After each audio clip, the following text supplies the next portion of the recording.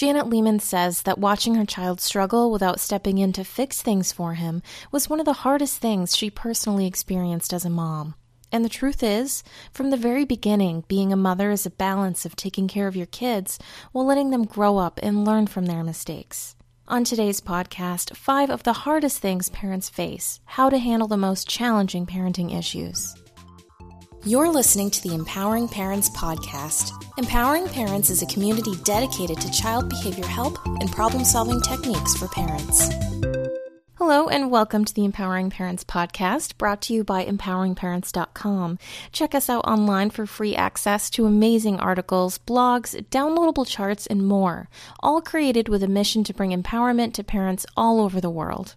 Today's article was written by Janet Lehman, the co-creator of the Total Transformation Program, which is a parents program for managing challenging behaviors in children. Janet's a mom and a therapist for over 30 years, and she knows that along with the good, the list of tough things we face as parents is long. And as we all find out pretty early, there are so many challenges that we never even considered or knew about before having kids. Your role of simply loving and protecting your baby from pain and discomfort changes to one of accepting that your child or teen will need to experience natural consequences for his or her actions. The hard part for them and for us is that these consequences almost always include some discomfort, disappointment, or pain.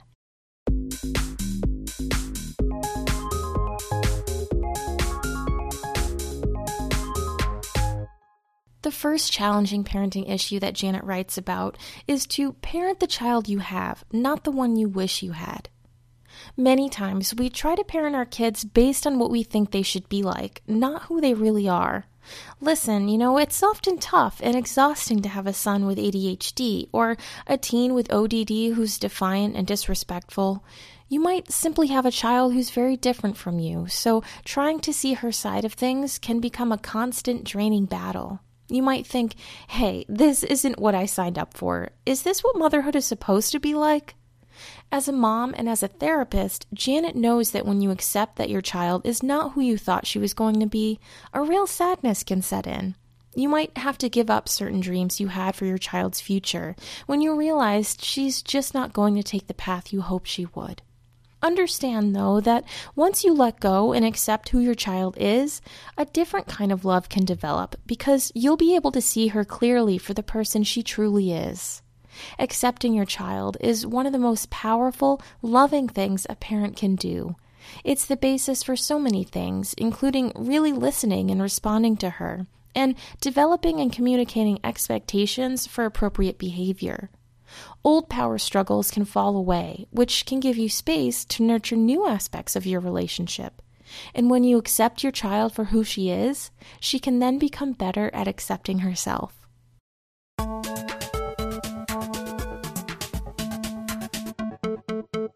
Number 2, letting your child experience the pain and discomfort of natural consequences. It's not a good idea to try to protect your child from experiencing the consequences of his actions.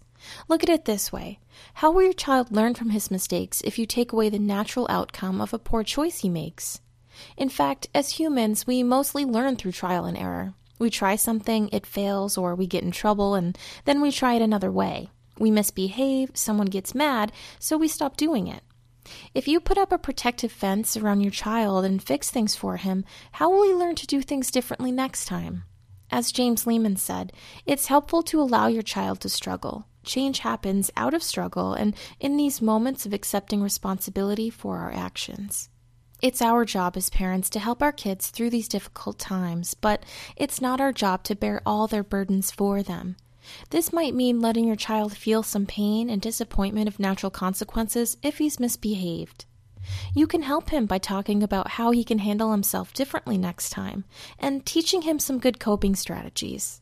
And simply letting your child know that you're there for him, showing that you love him, is one of the most important things you can do as a mom.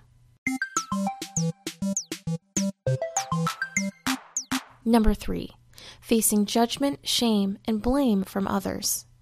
If you have a child who acts out and engages in other challenging behaviors like tantrums, yelling, disobeying you, or being annoying and obnoxious, you've probably gotten the look from friends and strangers. You know the one I'm talking about. It says, "Why aren't you doing something different about your child's behavior?"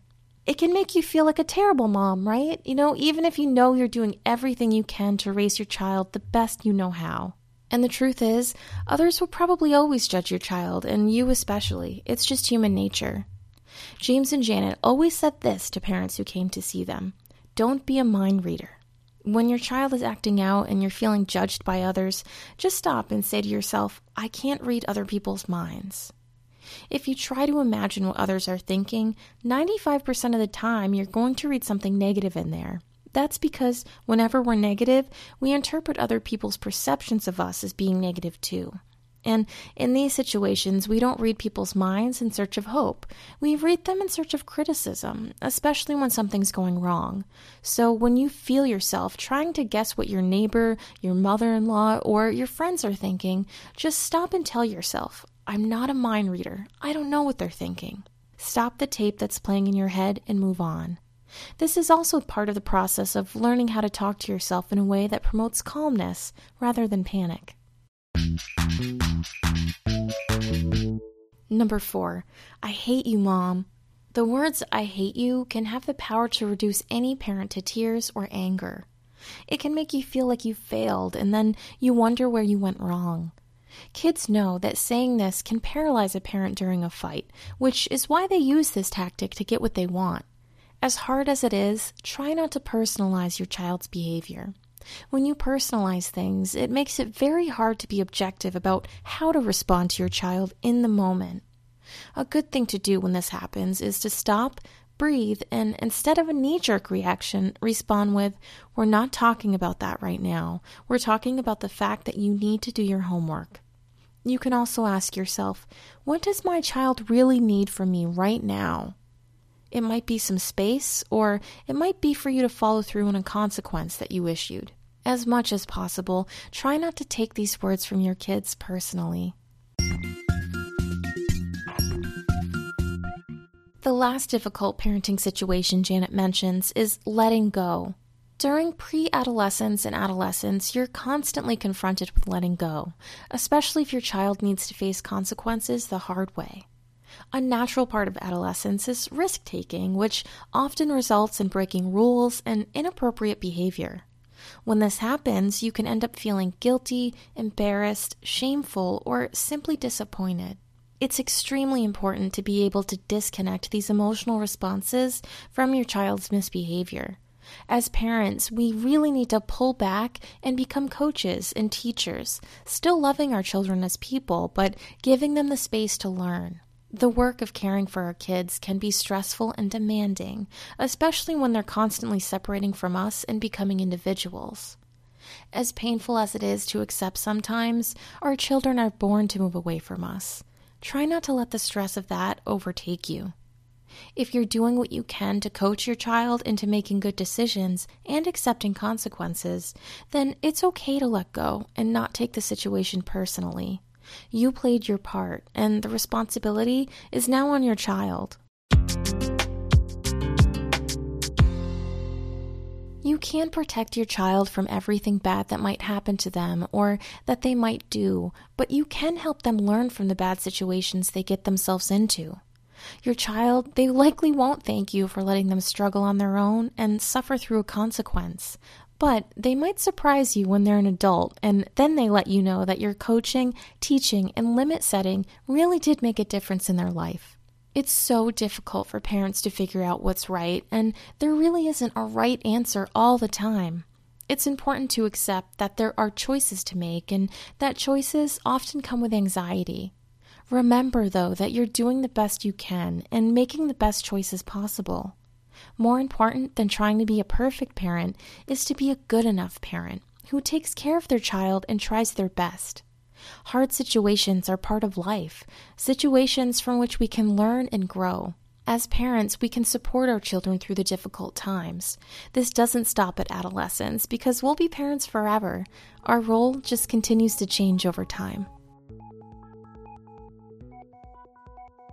You just heard a portion of the article, 5 of the Hardest Things Parents Face, How to Handle the Most Challenging Parenting Issues by Janet Lehman. To read more, visit empoweringparents.com for the full article.